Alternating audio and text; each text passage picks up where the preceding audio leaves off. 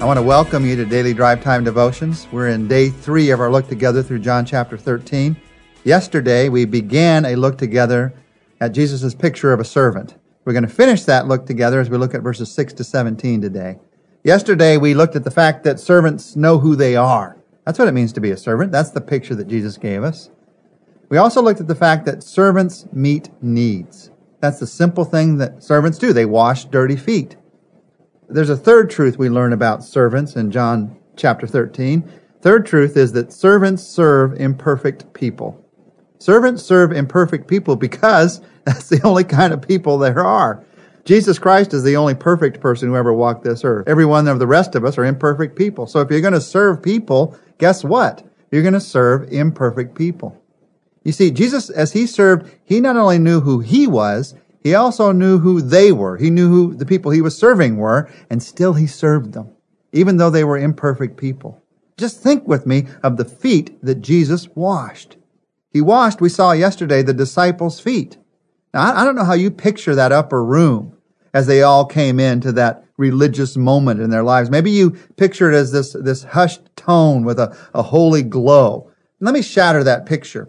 When they came in for this meal, they would all recline at a table. And it was a busy meal. It was around a table. They would sort of recline on their side and eat at the table. And there's a lot of noise, a lot of talking, eating, enjoying the meal together. This wasn't like Da Vinci's painting, by the way. They were all around the table talking to each other. Sometimes we look at that painting and we think somebody said, oh, everyone on this side for the picture. And they had this picture made and then they all got around the table again. No, it was this moment where they came into a meal. And as in a big meal, you know how you can go into a restaurant and there's a lot of noise, there's a lot of excitement. In this meal, you would come into excited noises. At the beginning of their time together, they were dreaming together of greatness. They'd remember just experienced the triumphal entry and were thinking about what Jesus Christ was going to do with his life. If you'd been there that night, you would have noticed that suddenly the volume increased. And no longer was it excitement, but it was an argument. They were beginning to argue about who was the greatest of the disciples. The fact that greatness is measured by the yardstick of service had not yet registered with them. And so they thinking about how great Jesus was, were beginning to think about how great they were. And there in the middle of all this sits Jesus. And you get a sense that he was hardly noticed as the others argue. And in the midst of that, Jesus Christ walks across the room, takes off his robe, pours the basin full of water. In their stunned silence, he begins to wash the disciples' feet. Can you imagine the feelings of Jesus, who would die for these men the very next day, listening to them argue about who was going to be the greatest? I don't know about you. I wouldn't have washed feet in that moment. I would have felt angry at them or sorry for myself, but not Jesus. He's our example. Jesus simply chose to meet the need that was there. Servants serve imperfect people. Jesus washed the disciples' feet, but let's get even more specific. Jesus washed Judas's feet. He hadn't yet left the room. He's going to leave in a little bit. He hadn't left the room yet.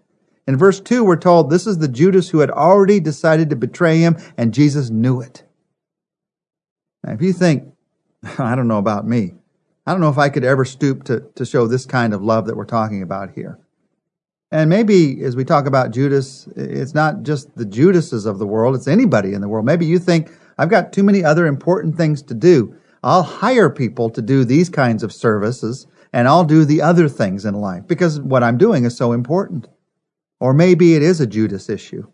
Maybe it is the person that you're being called to serve. And you know you need to serve them, but what they've done to you or what you know they might do to you, how unappreciative they've been towards you, it makes you not want to serve them at all. They're an imperfect person. Let me just remind you of this. No matter how important you think you are, you're not more important than Jesus. And if you think you're too important to serve, what you know or what you do or what you have or who serves you makes you too important to serve, you've missed the point.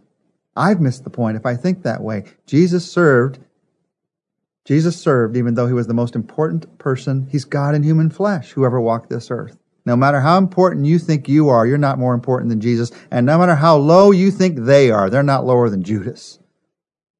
Jesus gives us an example here. We can serve anybody. I might have been tempted to use ice water to wash the feet of Judas, and you probably too. But Jesus just simply washed Judas's feet. He washed the disciples' feet. He washed Judas's feet. He washed Peter's feet. John chapter 13, verses 6 to 9. Listen to what happened.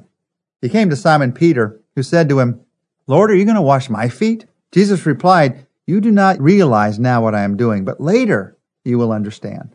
No, said Peter, you shall never wash my feet. Jesus answered, unless I wash you, you have no part with me. Then Lord, Simon Peter replied, not just my feet, but my hands and my head as well.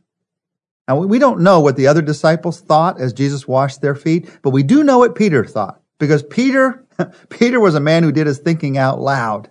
And he thought, this isn't working. In chapter 6, he says, Lord, you wash my feet. In the Greek language, the words you and me are placed together in that sentence to show the greatest contrast. You? Me? This isn't working for me, Jesus. You see, as they came into that room, the disciples were ready to fight for a throne, but not for a towel. And Peter didn't say, let me wash your feet, Lord. I'll do it for you. He just said, I don't think you should be washing my feet. But look at Jesus. Look at how Jesus serves Peter. Instead of saying, okay, Peter, have it your way. I mean, if you don't want me to serve you, I'm not going to force myself upon you. Instead of that, he convinced Peter to let him love him. Unless you let me serve you, Jesus said, you're going to have no part in me. In fact, unless I let Jesus Christ serve me, I'm going to have no part in him with his forgiveness and his life and his grace. Now, Peter is so human in this chapter. Here he says, you'll never wash my feet to Jesus, but Jesus does in the end. And later in the chapter, he's going to say, I will lay down my life for you. But when it comes to the cross, he doesn't lay down his life for him in that moment. In that moment, instead, he betrays him. That's what makes me so glad that Peter's one of the disciples, because he represents us all. He is so sure, and he's so wrong so often, but he's still loved. He is still loved. And if you've been so sure, and yet so wrong, maybe so often, you're still loved by Jesus Christ. As you trust in him for grace, and as you trust in him for forgiveness, as you trust in him for life. Jesus goes on to say to Peter, Jesus answered, a person who has had a bath needs only to wash his feet. His whole body is clean. And you are clean, though not every one of you. For he knew who was going to betray him. And this is why he said not everyone was clean. In these verses, Jesus goes beyond talking about our feet. He talks also about our souls. And my soul only needs one bath. I only need to be saved once. But I do need daily cleansing, recognition of Christ's forgiveness. But I only need to be cleansed by him, forgiven by him once. And he points here to Judas. There's one in here who is not trusting in me. He doesn't say who it is yet. We're going to see that in a couple of days together in a couple of verses in John chapter 13. And then, beginning in verse 12, Jesus sums up what it means to serve him. You see, Jesus took up a towel for me, to teach me a lesson, for you to teach you a lesson. No servant is greater than his master. And I serve Jesus Christ. He is my master. I'm the one that follows him. If Jesus served others, and he is the master, he is the Lord, then who am I as his servant to think that I'm above serving others? As we look together at verses 12 to 17 today, I'd like to pray these verses back to God. Instead of just reading them to you, I'd like to pray through these verses together in our time of prayer today.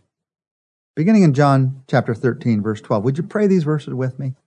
When Jesus had finished washing their feet, he put on his clothes and returned to his place. Do you understand what I've done for you? He asked them. So in a spirit of prayer, say, Jesus Christ, help me to understand. Help me to understand what you've done for me on the cross. Help me to understand what you've done for me even here this night as you washed their feet and gave me a picture of what it means to serve. Verse 13, you call me teacher and Lord, and rightly so, for that I am. Now that I, your Lord and teacher, have washed your feet, you should also wash one another's feet. And so pray, Jesus, help me to understand what that means. Whose feet do I need to wash today? Who do I need to serve today? What practical, seemingly small, maybe even unnoticed action of service do you have for me to take today? It's so easy for me to walk right by the towels and the wash basins of life and miss the opportunities to serve. Jesus, instead of getting caught up in the times when I haven't served, I want to get caught up today in the opportunities to serve, in that one opportunity that you have for me. You've given me an example. In verse 15, Jesus says, I have set you an example that you should do as I have done for you. And in praying that verse back to you, Jesus, we say, help us to follow your example. Help us to do as you have done for us. Jesus, in verse 16, you tell us, I tell you, the truth, no servant is greater than his master, nor is a messenger greater than the one who sent him. Jesus, you are greater than all of us. And in verse 17, you say, now that you know these things, you will be blessed if you do them. Help me, Jesus, not only to know these things, but Jesus Christ, I ask for your strength and power to do these things. And I ask for it in your name. Amen.